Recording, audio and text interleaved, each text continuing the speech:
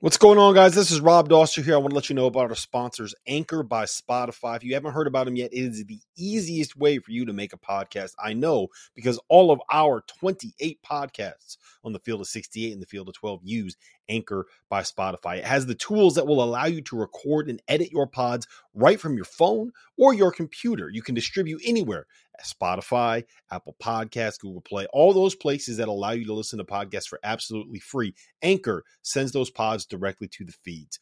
And here's the best part about it. Anchor is totally free. So make sure you download the Anchor app or go to anchor.fm if you want to get started on your own podcast.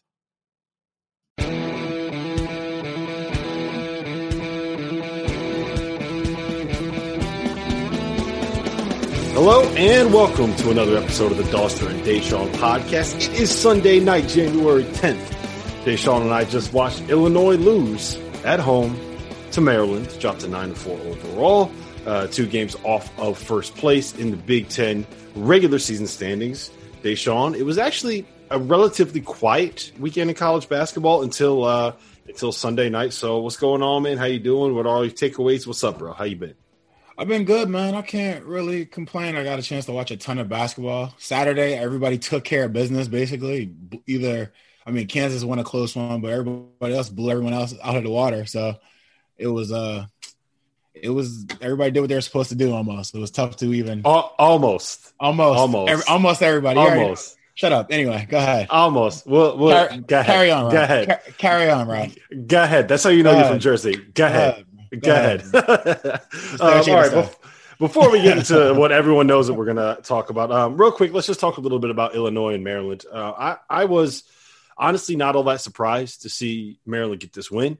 If you go back and listen to the Best Bets podcast from this morning, you will hear that I actually bet on Maryland, not to win. I bet on them to cover 9.5. But I've gotten to the point where I think everything comes down to matchups for Illinois. Everything comes down to whether or not Kofi Cockburn is going to be able to win his matchup. When he is going up against someone that is his size, that is his physicality, that is his speed, I guess, or lack of speed, and has his ability to kind of play around the basket instead of away from the rim, then it's a good matchup. If you're going up against a team that wants to play a little bit more perimeter oriented, that's going to put him in a lot of different ball screens, then it's a problem. And Maryland is one of the best ball screen teams in the country in terms of how often they run ball screens and how efficient they are in ball screens. Entering this game, they were like 98th percentile according to Synergy in all ball screen actions, which is just like kind of baffling because Maryland stinks. Yeah. So you think if they were really good, like whatever, it is what it is. But yeah, I just think.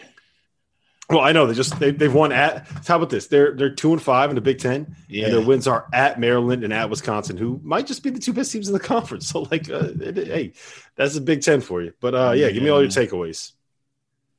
I mean, I would have to ride with you, like as far as the matchup scenario. It's never good when you have especially our Big Ten guys like Iowa, and then you have Illinois. When you get the bigs who are not in their element out there guarding, like having to stay and stunt a little bit longer on the perimeter or stop the ball, it just doesn't suit Kofi's game. Like defensively, I mean, obviously you want him to do these things, but it's just that's the mismatch. And honestly, I don't even think it's just Kofi. It's just putting Illinois in ball screens seems to give them trouble. Like they're great in transition.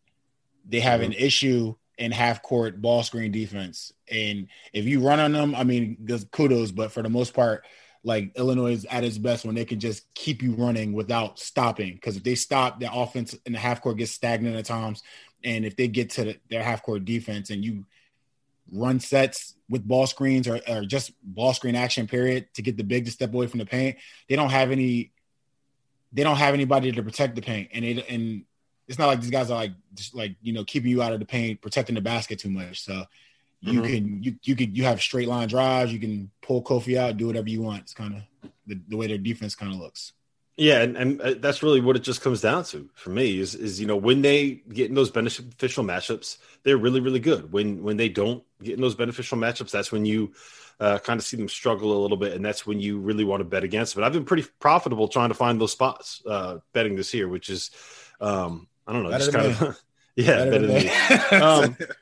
I do want to give a little bit of credit to Maryland, because I actually thought that what they did against Ayo Dosunmu was really interesting. What Illinois loves to run offensively is that kind of like weave action and using that to kind of get into Ayo running off of a ball screen and trying to get downhill, going to his right. Yeah. And Daryl Morcell and Aaron Wiggins did an unbelievable job at like not letting him get to his right hand to get over that ball screen and force him to his left. Now, it's hard. Yeah, but like if you want an idea of just how good Ayo Dosunmu is, like I'm sitting here being like, yeah, Maryland did a great job on him. He finished with 23 and 8. Yeah, exactly. Like he had 23 and 8.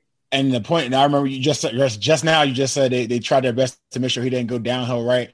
And I can remember a couple of times he did it, but I mean, if you can only keep him, if you could limit it to 2 times and then have him fight to earn his 23 points and almost take the rest of the team out of it, then I mean you're playing into the scouting report. Maryland got what they wanted. So yeah.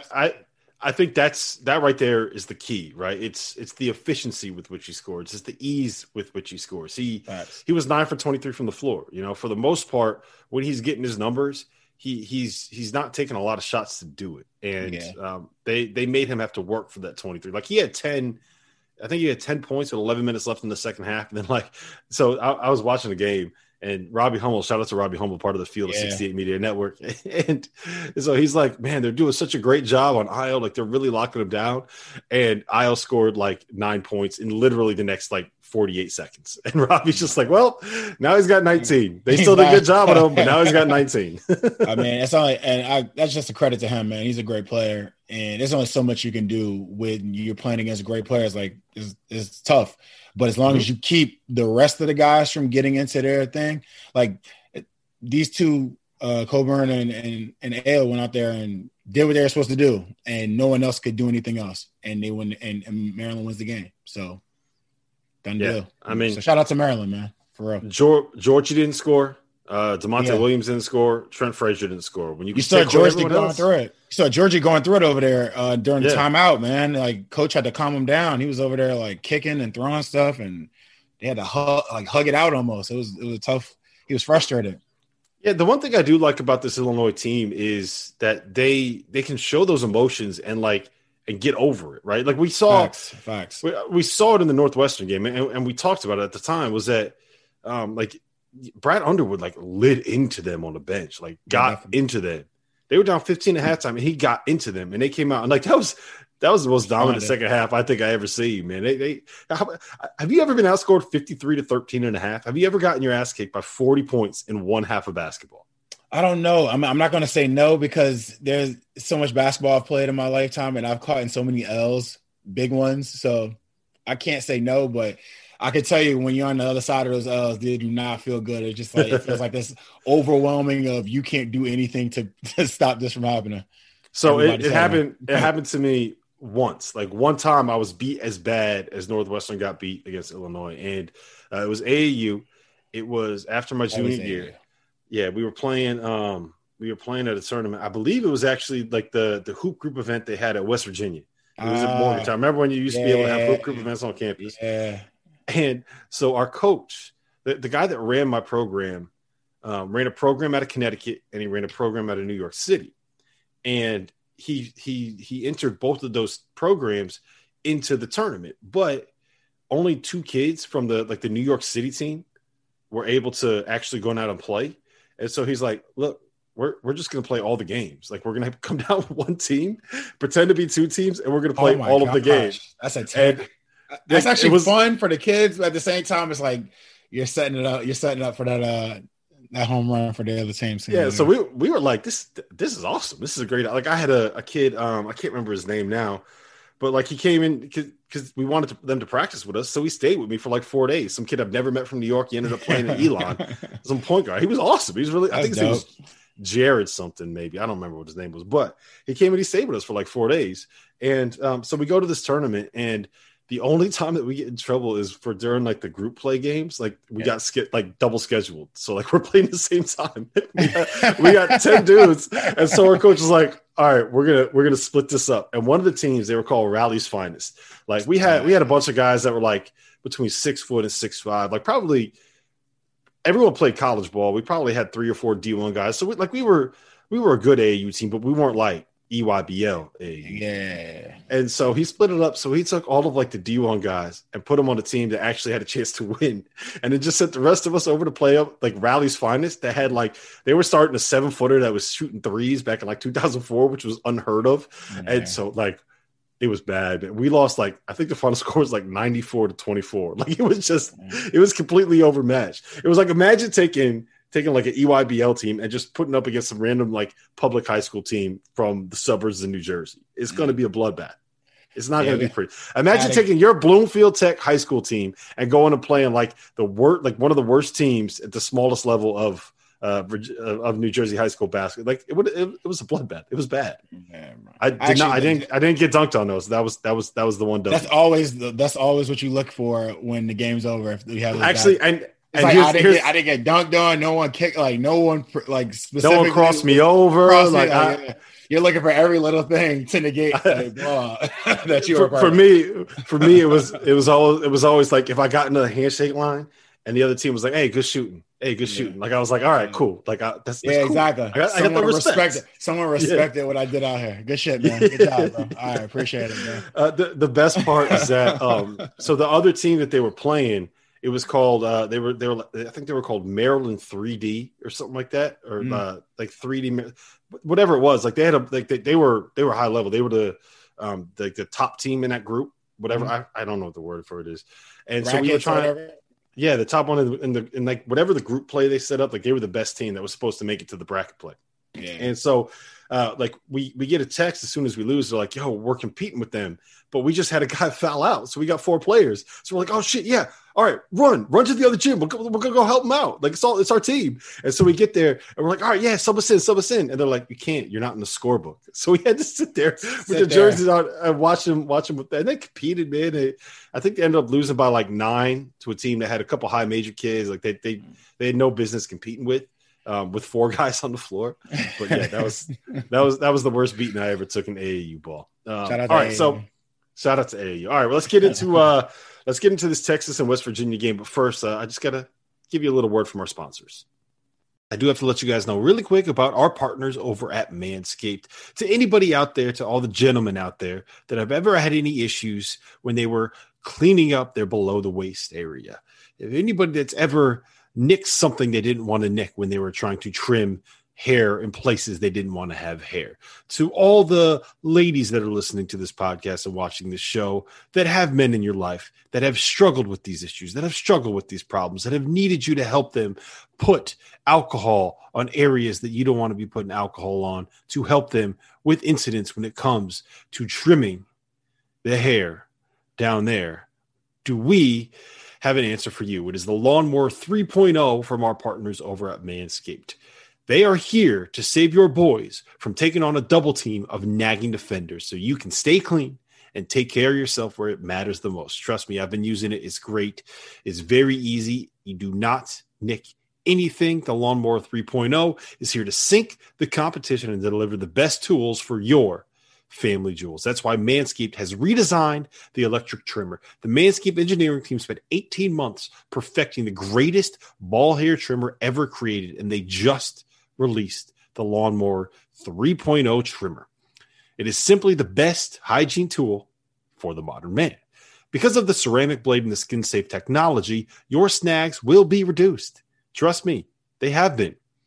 Their Perfect Package 3.0 comes with the new and improved Lawnmower waterproof, cordless body trimmer, which allows you to be able to trim in the shower. You get performance boxer briefs, and you get a travel bag to use for when we're done quarantining and we can actually go out to places other than our houses and our apartment. The Perfect Package 3.0 also comes with the Crop Preserver and the Crop Reviver. Crop Preserver is an anti-chafing ball deodorant, which ensures that your afternoon stroll does not end with your balls getting stuck to your leg, because every guy knows that is the absolute worst thing in the entire world to have happen. The Crop Reviver is a spray-on toner for your balls. It's made with soothing aloe and witch hazel extracts that gives your balls a boost. And trust me, it makes them feel very nice.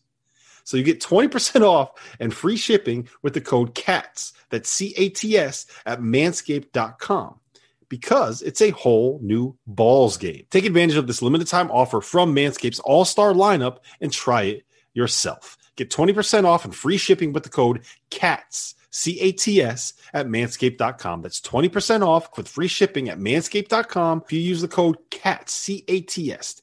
When things get hairy in the fourth quarter, make sure to call on Manscaped in clutch time. All right, welcome back. Deshaun, I know this one's going to be a little bit tough for you to deal with, and I know we got to talk about it because it's a West Virginia loss, and we can get to Oscar Tshiebwe and missed free throws and all of that in a little bit. But first and foremost, man, like, you have to feel good. I know it was your team and your program and where you played for 4 years and the university that you love that took the loss, but like, part of you has to be so happy for Andrew Jones in that moment.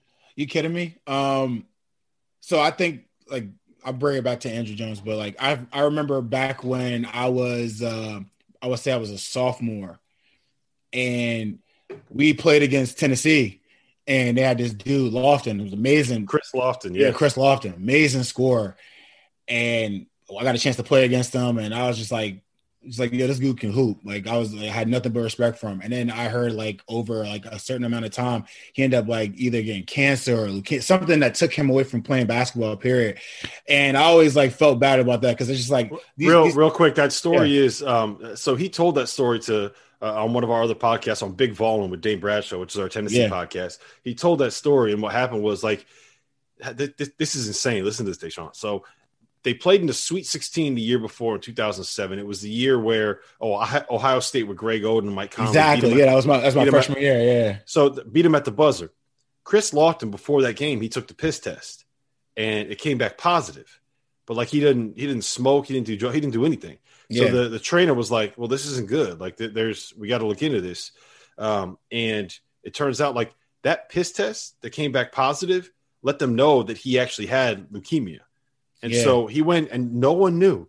Like, no one on the team knew. Only the training staff and like the family knew. No one knew. And he kept it a secret for the entire year. He came back and played the entire season before anyone found out that he was playing with after overcoming leukemia, overcoming cancer, which is just like, I have no idea how you do that. I have no idea how Andrew did what he did. But I'm sorry. Exactly. Anyways, go ahead, finish your story. So like, hearing that, like, I always like, I felt I would always have like that small chip, like, I wouldn't say chip, but like, it sucks, bro. Like, this dude is a great player. You know, he worked hard for what he's doing. You could tell by the way he plays how talented he is. And then this, like, life just hits him out of nowhere with this.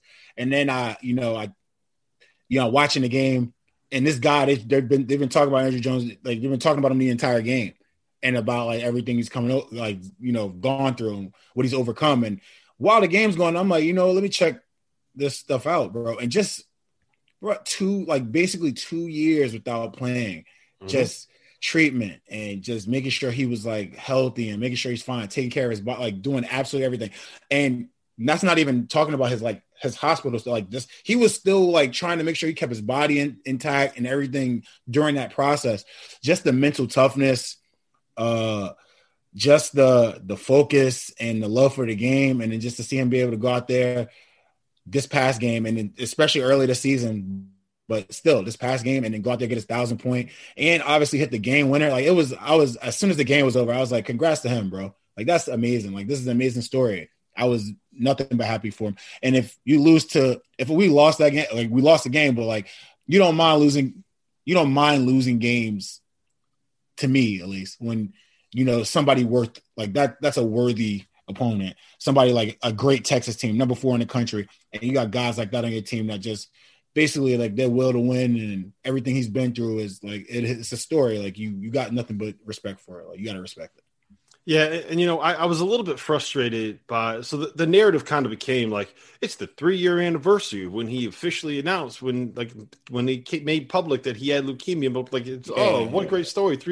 No, it's just, that's like a random date and a random narrative that kind of makes it endearing that everybody can kind of grab onto. What's amazing about that story is this dude went through 2 rounds of chemotherapy, and like, everybody listening to this probably knows someone that has gone through, that battled cancer, has gone through cancer, has undergone chemotherapy. Exactly. You know what that does to a person's body. Like, the only way to kill those cancerous cells is to absolutely pump you full of chemicals and just ravage you. It wipes everything out of you. And like, you could see, I don't know if you've seen the clips of him in like his hospital gown with the mask on, like, and all the IVs and like shooting on like they brought in like a little like Fisher Price basket so he could be in there and shoot. And to know like what he went through to be able to get from the day he found out to the to the day that he started playing again, like it's that insane. Is the unbelievable story about this. And like when he first came back in 2018, like he played 2 games at the start of the 2018-2019 season, but like he was kind of like, it was kind of like a walk-on playing kind of a situation, right? Because it was like 9 minutes here in a blowout, 2 minutes here in a blowout against teams that had no business playing, or that had no business like being on the same court as Texas. And it was like, okay, it's nice to see him back, but like he's not back. You know what I'm saying? Like he's not Andrew Jones again. Like he's a guy on the team, but he's not Andrew Jones again. Like he's Andrew Jones, and I will go to my grave saying this. Like he is probably a better all-around basketball player right now than he was before he got sick. And he's different. Like I think that I said this earlier today. I think that like if old Andrew Jones played new Andrew Jones one-on-one, old Andrew Jones would probably win because he was more athletic and better one-on-one. But the guy that he is now is an absolutely perfect role player. He's accepted what he is. He's a floor spacer. He knocks down shots. He attacks closeouts. He's a good positional defender. He's a great team guy. Like he's completely bought into the role that he needs to play to be successful in this team. And like I can't imagine and fathom what that's like as a teammate to see him with everything that he's gone through be able to have the success that he's having. So like, it's just, man, it's the best story. And the last thing that I want to leave with this is that he was on Goodman and Hummel's podcast on the Field of 68 Media Network last week. And what he said, like, so people, I don't know how many people realize this, but his father, when Andrew Jones was 8, his father got in a car accident with Andrew and his sister in the car, flipped the car. His father was paralyzed from the waist down. So for the last 15 years, his father's been in a wheelchair. And so that family knows how to deal with, I don't want to say tragedy because everyone's survived, but they know how to deal with hardships, man. They know hardships, man. They know how to persevere. They're tough as hell, man. Everyone in that family is tough as hell. So he understands what it takes to be able to thrive despite having to deal with health issues that may or may not be like, there's nothing you can do about it, right? It is what it is. And what he said was that he asked his dad for his advice, and his dad was like, don't think about the past. Don't worry about the future. Enjoy the day-to-day of trying to get better. Enjoy the moment and live in the moment. And like, God damn, man, all of us lived in that moment with him. I legitimately like choked up a little bit watching his teammates celebrate with him in that moment. It was great. Yeah. Like it was like when I shot one in, I was like, but then like, it wasn't like one of those like, it's like, I'm over here cursing out somebody on our team. It was just like, tip of the cap, bro, right? Exactly. Like, bro, more power to you, bro. Like that was amazing. Like I'm happy for a guy, bro. All right, so I don't want to harp too much on like the missed free throws or anything, and how frustrating that loss probably is overall as like a West Virginia fan. Like, I mean, you guys are right there, right? It's not like these last 3 losses have been horrible performances. You got slow starts as you're trying to figure out a new way to play, and then you just miss some free throws. Sometimes you miss free throws late. You know, it's one of those things that happens. I want to talk about Big Sheev. I want to talk about his transfer. I want to talk a little bit about what Bob Huggins said, and I know you know some things. You don't have to. I'm not like trying to put you on the spot, but I just want to hear your take, because kind of the understanding that I have is that Oscar, he had a chance to go pro and be like a top 45, maybe like a 2-way guy if he had gone pro last year because of what he could do defensively. And part of the reason he came back, from my understanding, is that he was told he was going to have like a more expansive offensive role. Well, turns out Derek Culver got better and kind of won the job, more or less, right? And so she was like, this isn't what I signed up for. This isn't the reason I wanted to come back. So I'm going to leave. And then Bob Huggins today, I don't have the exact quote in front of me, but he said publicly, he said on the record, he said on video, we got it. Basically, like, outside influences are what inspired him to leave. And he kind of made a reference to people profiting off of the fact that Big She was leaving. So take me through what you can share. Take me through. You've played with Huggins, like you probably know him as well as anybody in the media business. So just take me through that circumstance and what's going on with Oscar and kind of what it all means. Honestly, just like you heard that. That was one of the things I heard. It was, you hear all kinds of things when when something like this happens. So Oscar leaving, obviously he wanted a bigger role offensively with the team. It didn't help that, early in the season, he wasn't on the court as much, foul trouble, so on and so forth. He wasn't playing as well. He wasn't playing as consistent if you weigh it to the year before. With that being said, like Derek Culver was playing good this year.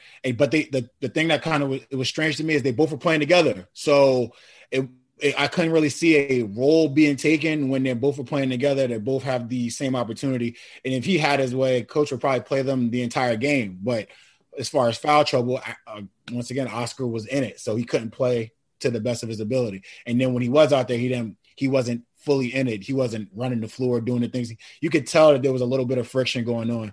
So, I mean, Oscar made a decision, which from my understanding, a bunch of people and Oscar made a decision, but I don't know personally, like if it was like what Coach Huggins is talking about, other people from the outer influences telling Oscar where to and where not to go. I mean, today, they said he's transferring to Kentucky. So, and that's a strange thing because I mean you would think Cal and Hugs have a great relationship. So like if I think of the relationship they have and then I hear that speech, it's almost like a jab. So there's the whole, so I don't know. Like it's just one of those scenarios where Oscar thought that he was supposed to be doing more, especially after, and he was supposed to get more, especially after his season he had last year coming into this year. And then there's other people that probably think that he wants instant success and he doesn't want to do the things necessary for him to get the things he wants. And you have these two things that they're clashing with each other while you hear things in the beginning of the season from whether it be staff or people in the country saying, oh, this could be a really good team if they do this and that. So everybody has their, I wouldn't say egos. I guess you can't say egos. They have their egos. They have all the stuff that they want to do. And Oscar made a decision where it kind of, I mean, it suits him. I mean, he made a decision to go to another school to better his situation. And hopefully it'll better the Mountaineers. I mean, it gives Derek some more space, but it's not easy to replace another guy that's averaging like 9 boards. Yeah. Like Derek could get as many rebounds as he wants to, but you can't, it's not the same as having 10 and 10 or 9. And like, you guys are getting 20 boards by themselves. So like, it's not easy to replace. Yeah, I understand Huggins' frustration when you kind of build your team around having certain pieces, and then those certain pieces leave because I assume in his view, because he's not Oscar's not. I'm assuming what Huggins thinks is that Oscar's not playing as well as he thought. People got in his ear, so he decided to bail. I think that what's probably more true is that. The best situation for Oscar moving forward was not necessarily at West Virginia. He wanted to go find a place where he could get more, shine a little bit more, play a more offensive role, play more consistent minutes, maybe play in a different system or a different style, like whatever it was. Exactly. I don't think that it's necessarily wrong for a kid to say, well, this isn't the best way for me to get to the place where I can make all this money in the NBA, so I need to find a new start. Now, I do think that it probably isn't the smartest decision in the world to leave in the middle of a season when just about everyone expects there to be a rule that allows you to transfer immediately at the end of the year. So, like, why would you leave and go spend some time sitting out when you could play the rest of the season? The argument against that would basically be like, well, if you go somewhere else, you could practice with the team. Like, if he goes to Kentucky right now, he'll spend the next 6 months practicing with them, working with them, like learning the system, kind of developing the relationship with some of the players, whatever. So like there's different arguments on either way, but at the end of the day, like there's two things that kind of frustrate me about this. Like if the kid's not happy in the situation, like, it doesn't make you a horrible person for not wanting to be in like what you don't consider like a good work situation, right? Like we've all had jobs that we didn't enjoy going to. College basketball is kind of a job for these players. Oscar Tshiebwe didn't enjoy doing it, so he left. Like It's not. It doesn't make you the worst person in the world. Facts. And the other part of it is like, okay, can we just kind of chill with all like this? Oh, there's tampering going on. Blah blah blah. Basketball is so insular that everybody knows everybody, and no one is going to make a decision whether or not to transfer without at least feeling around to see if there's other options for you to go to.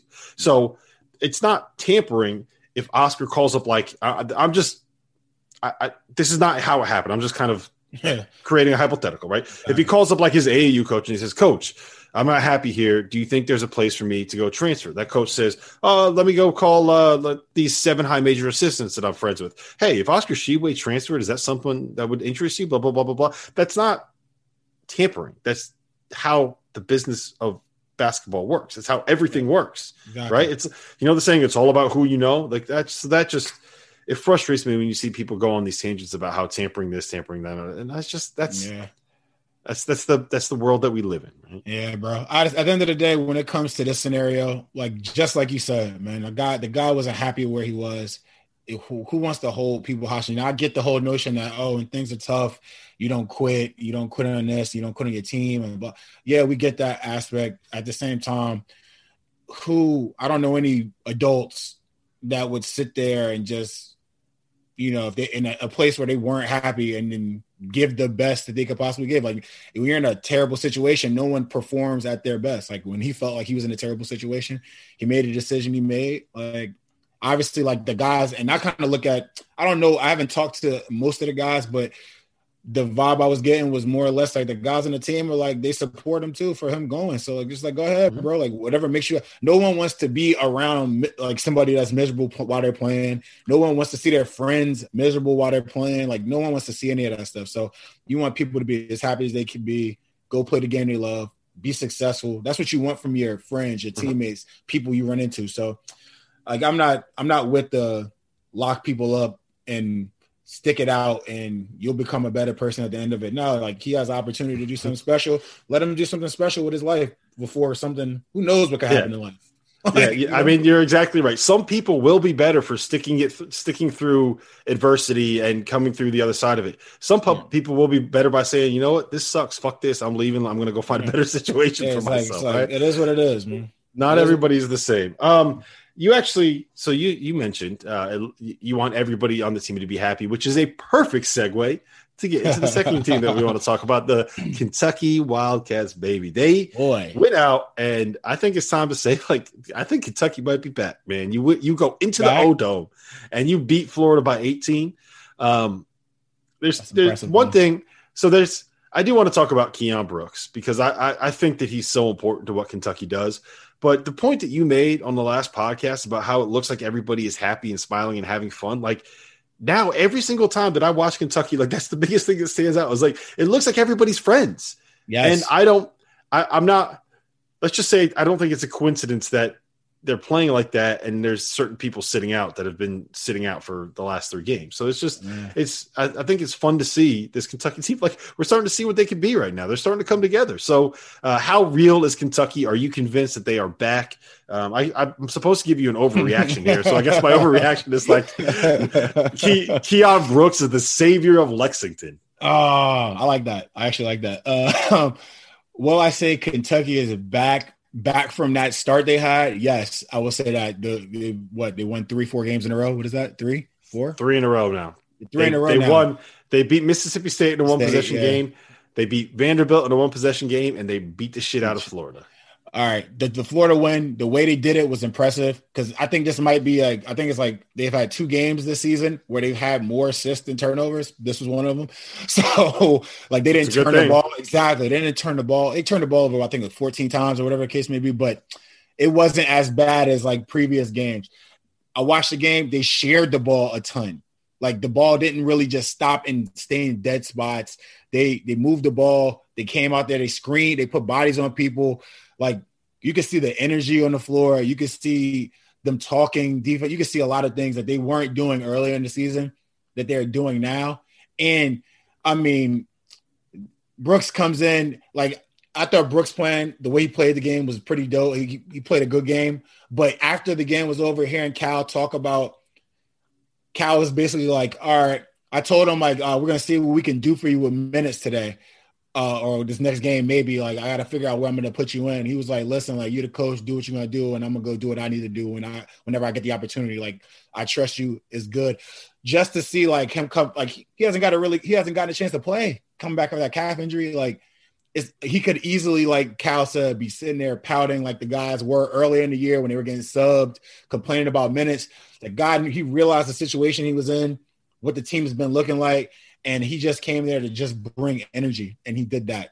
I was happy with the way Kentucky played, man, because there was no, like you said, there was no like moping or any of that. It was energized togetherness from the beginning to the end of the game, and they ended up beating who I still think is a good Florida team. Yeah, college basketball, first and foremost, is just a better product when Kentucky is good. It makes it more fun to talk about. There's more storylines. It does. It kind of, John Calipari is kind of a guy that can like play the villain and like thrive in that villain role. Like I think even Kentucky fans realize it. Like he's kind of at his best when he's playing something of the bad guy. Even though like I think that's kind of an overblown narrative. To me, Keon Brooks coming back, like what was so important about it is he does all of the little things that like it's all of the connective tissue, right? Like he's the ligaments in your ankle that hold everything together, if that makes sense. He is he plays the four, but he can guard smaller guys and he can guard bigger guys, and he knows what he's doing defensively. Like the thing about having like if you got to go small and play Brandon Boston at the four, if you got to go big and play Isaiah Jackson at the four, like those two guys can get lost. Keon Brooks doesn't get lost defensively. He knows where he's supposed to be. He can step out and make a three if he needs to. He can catch a lob at the rim if he needs to. He can pass. Like the ball doesn't stick with him. He does all of the little things that make everyone else around him work in their role, right? Like he's got a specific job to do. Olivier Sarr's role is basically like the lob catcher, knock down a jumper here or there, get some rebounds, block some shots, right? Brandon Boston and Davion Mitch at this point are the guys that kind of have to run around and make threes, try to make some plays defensively, but mostly like run around and make threes and be a threat and make defenses have to move as you move around there. Isaiah Jackson is like, go out there and just try to make plays. You have no clue what the fuck you're doing. You have no clue where you're supposed to be. You get lost more than anyone I've ever seen, but you can make up for any mistake that you make. You can make up for it because he's effort and defense, man. Yes, oh my gosh. And physical tools, like just go out there and like if you make a mistake, just run around as hard as you can and try to make up for it. Like just play as hard as you can. That's your job.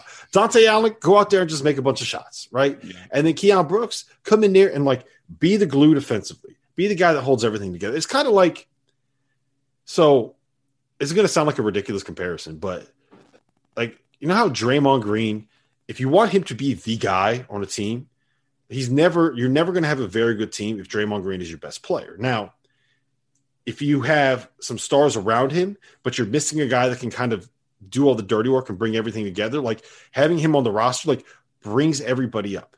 And I think Keon Brooks has a little bit of that in him because he can do like so many different things and he's happy just doing those things. Oh, and he looks like he's put on about like 30 pounds of muscle in the off. Like he's jacked now. He wasn't jacked like this last year. No, that versatility offensively and defensively definitely helps them. I mean, they're missing before he got back. They were missing another piece. You know, Allen comes in and obviously gives them a piece of shooting to stretch the floor, but still you need something to like settle your team. And I feel like he is that for the moment. Like he came in, settled their team defensively, making it easy for them to switch, making them be a little bit more versatile defensively, and then offensively the same thing, being a mismatch problem for smaller guys and bigger guys who are guarding them. So like I said, it was good to watch Kentucky go out there and play with that much energy. It reminded me of like their second half against Notre Dame or their second half against Mississippi State. Like it was the whole game against Mississippi State. Like it's good to see them play that way because they got these talented dudes who I really think can play. So they can win these games. It's just a matter of them coming out there with the right mentality and going out there and winning them. Yeah, and it's going to be awesome for us and awesome for content because Kentucky was 1-6 heading into SEC play. They're now 3-0 in the SEC, and they have a showdown coming down on Tuesday with Alabama. So this idea that Kentucky might be able to win the SEC regular season title, and maybe not have a good enough resume to get in that large pitch of the tournament. It's just like, man, it's going to be so like there's so many takes to be had. There's so much content to spit out. Like we got it made for us. Which they beat Alabama, bro. I might have to jump on that bandwagon you're talking about. Which is actually like. First and foremost, like I'm really proud of us, Deshaun, because we never jumped off the bandwagon. We said the whole time there's still a good team in there. There's still a good team in Kentucky somewhere. You just gotta wait for it. So that's a perfect segue because I'm just kind of curious. Like now, we've seen Alabama have 4 really good wins in a row. Obviously, they won at Tennessee. Yeah. They beat Florida pretty soundly. They beat up on Mississippi. They just won at Auburn, who got Sharif Cooper back, and we can talk about Sharif Cooper in a second. But so where, like, who do you think is the best team in the SEC? Where does Kentucky stand up, and like how real is this Alabama team? It's hard to say who the best team is. I honestly thought Florida and Tennessee were like the two. Alabama has been great, and Florida, obviously them beating Tennessee, and then Florida just getting slapped the way they did. I mean, it didn't look good. I still like Florida as a team just because of their versatility as a team. I like Florida a lot to be the best team in the league. They just aren't doing what Kentucky and Alabama are in conference right now. So, I mean, if I had to pick, I'd probably still rock with Florida. Alabama is good, bro. Like that was, a lot of you not, that might be the most exciting game I saw what I was watching that day. Like just it was nonstop. It was like from the game, exactly. Like I've probably never seen 4 back-to-back alley-oops like that like in a college game. Like it was insane. And then watching the pace of the game, and it was, bro, like I'm not gonna lie to you, it was so fun to watch, and I just couldn't take my eyes off the game. What's my guy's name? Jones, as a Herbert Jones, bro, athlete, like Hooper. Like it was a lot of fun to watch the game. Herbert Jones is another one of those guys that just kind of brings everything together. Great passer, great defender. The guy that was a difference maker for me was Jordan Bruner. Like Josh Primo made some shots. John Petty, like when he gets it going, like he's so dangerous because he can rip off like 4 or 5 threes in a row. But Jordan Bruner is the guy that really, I really do think he's the difference maker for Alabama. He's 6'10". He can make threes. He can pass that thing. He's a really good offensive rebounder. He can protect the rim. He can move his feet on the perimeter. Like he is everything you want out of like that small ball 5 role, and he's 6'10". 10, exactly. Now, this was the first time he really got it going like that. And like part of the issue, like he's a transfer from Yale. Yeah. And part of the issue is like when he was at Yale, like he's one of those guys whose knees are like, they never feel good, right? It's not like he's hurt, but he's always like, whether it's tendonitis or they're sore or like he just can't really move. Like he has, I think the best way to phrase it is like he has old knees. Yeah. It's just like old knees. Like, they just always hurt, man. So I'm glad to see that he got it going because he's a good kid and he's really talented. And I think that when he plays like the way he did against Auburn, it completely changes what their ceiling is. The best part, Javon Quinterly didn't even play. That's your guy from up there in Jersey, man. Javon Quinterly, he didn't even play. Let's talk about Sharif Cooper real quick. They didn't need him. They didn't need him. Let's talk about Sharif Cooper because I think that Auburn suddenly becomes a really dangerous team in this league. I don't know. They're 6-6 right now. They don't have any bad losses. They don't really have any good wins. But with Sharif Cooper back, like what this team was missing was so they have finishers, right? They got athletes and on athletes on athletes. They got a bunch of guys that can make open threes, whether it's Wes Flanagan or Justin Powell, who didn't even play the other day. Exactly. But they don't really have. They didn't have a point guard. They didn't have someone that could create the shots that these guys could finish. Yeah. And Sharif Cooper, bro, he could create a shot for anybody. Like he'd get in the lane. He was firing off like no-look lefty passes off a live dribble with a defender on his hip coming off a pick and roll on the dot through 2 defenders in the far court, like the opposite side corner. Like the passes he was making off of ball screens, the reads that he was making, the quick reactions, like that was that right there. Like what his passing ability right now is like NBA level. No, it definitely is. We have ball screens. You said the one where he's like almost by half court. He basically took a dribble out, was waiting on the rotation to get back so he could throw the no look dead to the middle of the basket. Like, bro, it was a lot of fun. That was a lot of fun watching that game. He is an absolute talent. He almost gave me the vibes of Isaiah Thomas, but with passing vision, like Isaiah Thomas at Washington with his explosiveness, more or less. Not like I know a lot of people say like Tyler Ulis, like they talk about him being like that, but his explosiveness when he puts the ball down to go somewhere, just like his little rock step to explode out of his like off the catch and go to the cup. Yeah. Like I see a ton of like Isaiah Thomas in that, but the passing ability, it's like he's a pro when it comes to finding people, vision, and then getting the ball there into the right, it's not a lot of people can see and make those passes, but they don't get there. They're like low, they're here, there. Like he's putting it on. He's putting it in the pocket. He's putting it right in the pocket for jump shots, right next to the rim for dunk. Like he had to literally lead someone to a dunk. They weren't even going to dunk the ball. He had to put it right there, like dunk it, bro. I threw it up to you, just dunk it. They had to step in and get the ball. Like he's an unbelievable talent. And just like you said, like Auburn becomes that much more dangerous with him being there. Like you can see it. I mean, I don't know what the NCAA will do with it if they let's say that they go 12-4 the rest of the way, in the SEC and finish like what would that make them, like 18-12 overall or something like that. I don't know if that's going to be enough to get in the tournament. It might be. Like it's a weird year. Like I have no idea what to expect out of bracketology stuff, but I do know this: Auburn is going to win some games because like the other part of it is like Sharif wasn't even all the way there. Like he has some bad turnovers in that game. The last minute was bad. Minute and a half, was bad. We're talking like 2 turnovers back to back, then 2 back-to-back terrible 3-point attempts. And that's the other part. It's the shooting too. Like he shoots a set shot. It takes forever to get off. So like to get to the next level to the NBA, like he's got to fix that because they list him at 6'1". No, he's 6'1" with the fro. Yeah, like they measured him at the top of his hair. Yeah, like he's 6'1". As soon as I saw him, I was just like, yo, he looks tiny.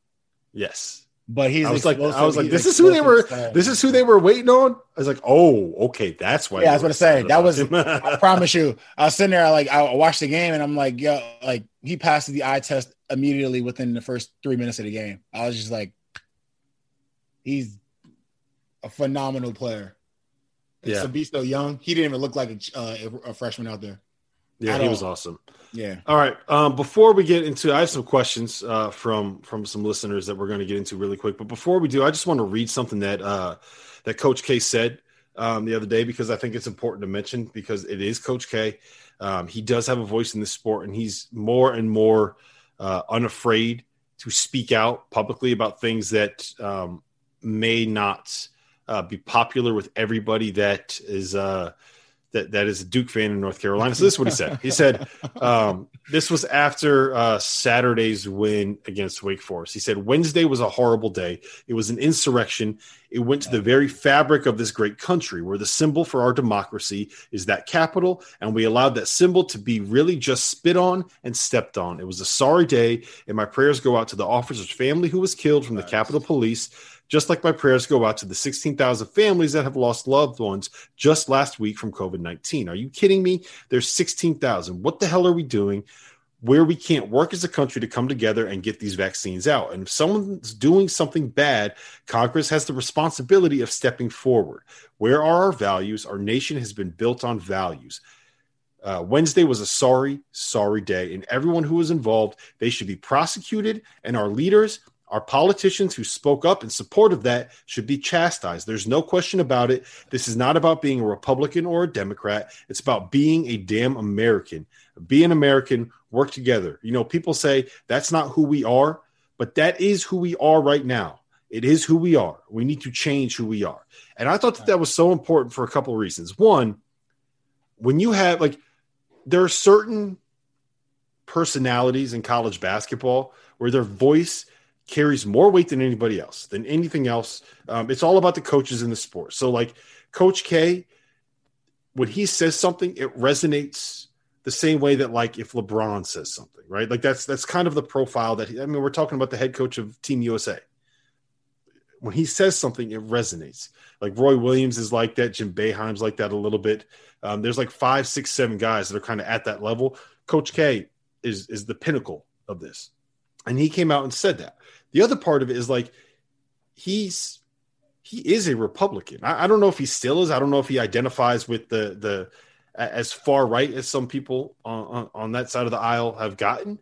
But in 2002, like there was a huge controversy because he facilitated a fundraising dinner on Duke's campus in a Duke-owned building for a Republican senator in what was like a hotly contested election. Like that was a big thing when it happened back in 2002. So like he's coming out and he's saying these things as somebody who had, I think the best way to say it is who has supported the party that kind of created these issues in the first place. And like, we can kind of keep politics out of this. Like we don't have to talk anymore about it, but I wanted to make sure that we made mention of it. I wanted to make sure that it was discussed, and I wanted to make sure that that we put it out there, because here he is saying that people should be basically like the Congress people that have been supporting these lies, that have been parroting the lies of the president of this country, should be chastised and should be punished, and the people that are going in there should very much so. have to face repercussions. So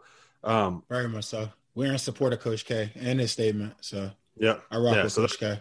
I just thought that it was important to mention that, to put that out there, to make people aware of where he stood, and to give him credit for speaking up on this issue. Because like I said, there are certain people in this sport where their voice carries weight when they say something. And I was very appreciative of the fact that he said what he said. All right, we got 3 questions and we're going to get out of here. Hey, Sean, like I asked for questions for us, like us. I know. I was expecting to get.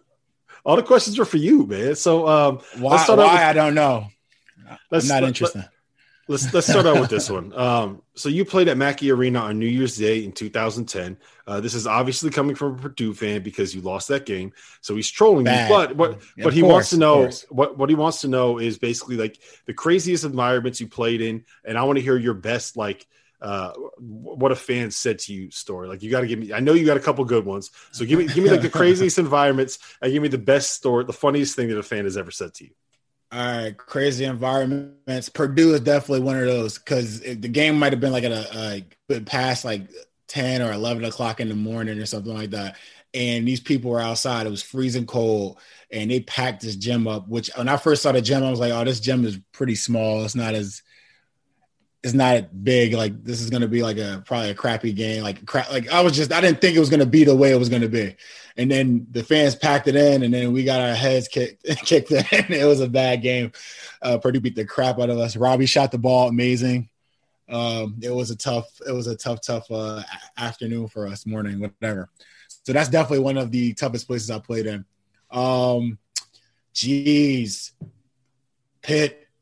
Pitt's a tough environment to play in. Like that's the rival. That was always tough. You mean back in the day, not anymore. Yeah, right now, not anymore. It's the ACC. They're wearing suits and stuff like that. They're not the Big East guys they used to be. But Pitt was a tough one. Let me see. Can I tell you what I think the most underrated? The rack was interesting. The rack was interesting. It was. I grew up in New Jersey, so going to the rack and watching those games and then playing in it was very interesting as well. Like because they can bring it as well. So I think the most underrated environment for a game that I've ever been to was Maryland at home. Like really? They go crazy there. The way they got it set up. I never got a chance to play. I always wanted to play against Grievous and those guys when I was in college. Because I had nothing but respect for him. He's such a great basketball player when I was in college. So the way that they have it set up is the lower bowl, like for basically 90% of the way around the court, is probably 15 rows of nothing but students, and then they have one behind one of the baskets all the way up. There's no like decks or tiers. It just goes all the way up like it's just a field house, and it's nothing but students. So you have students all around the court, and you have a wall of sound coming at you.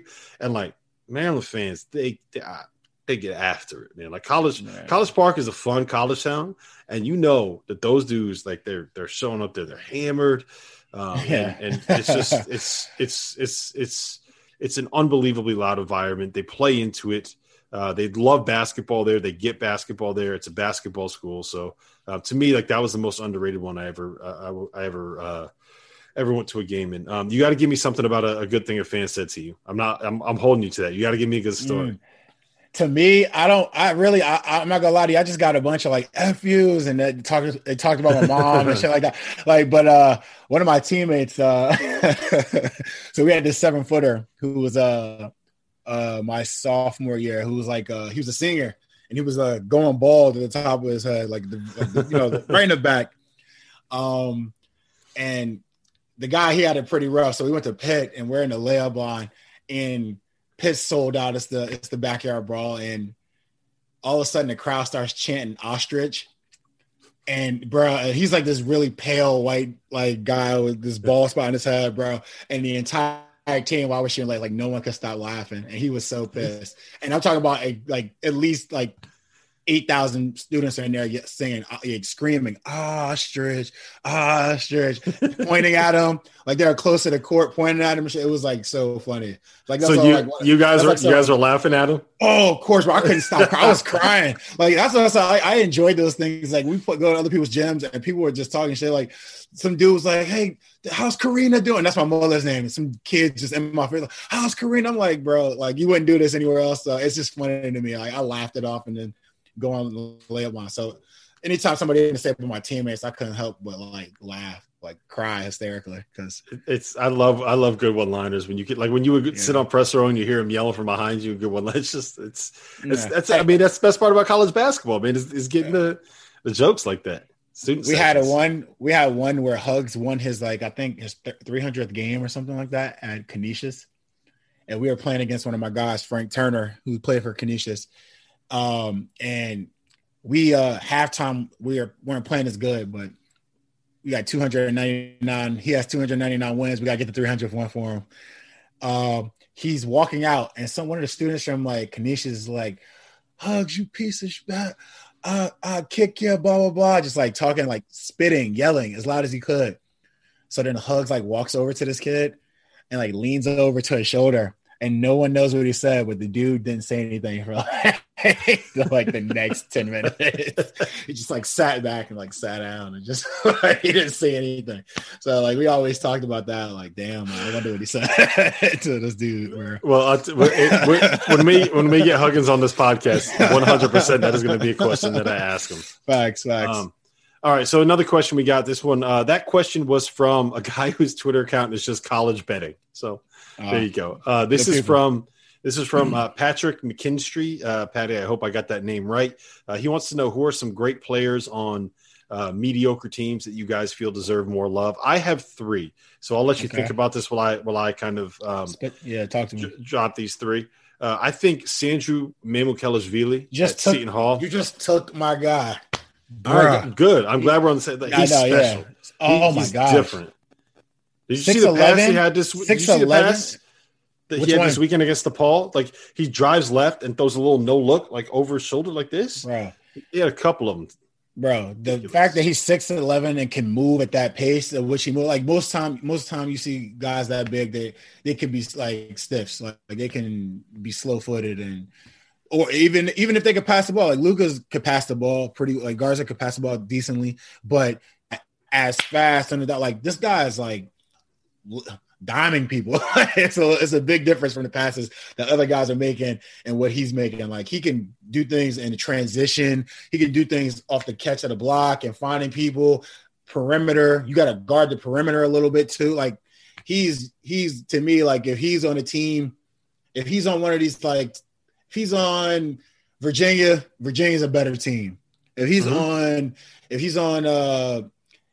I love my guy Georgie from Illinois. If you swap him and Georgie, Illinois is an infinitely better team. Like I feel like Illinois can like make passes in the half court to get some other people baskets other than Io. So like that, like Sandro is like a talent, bro. I enjoy watching Sandro play. I remember I texted you about it. I was like, yo, I can't pronounce his last name, but he is nice. Try it. Let me hear you say it. Say his last name. I gotta look at the text real fast. It's Mamukelashvili. Mamukelashvili, yeah. There you go. You got it.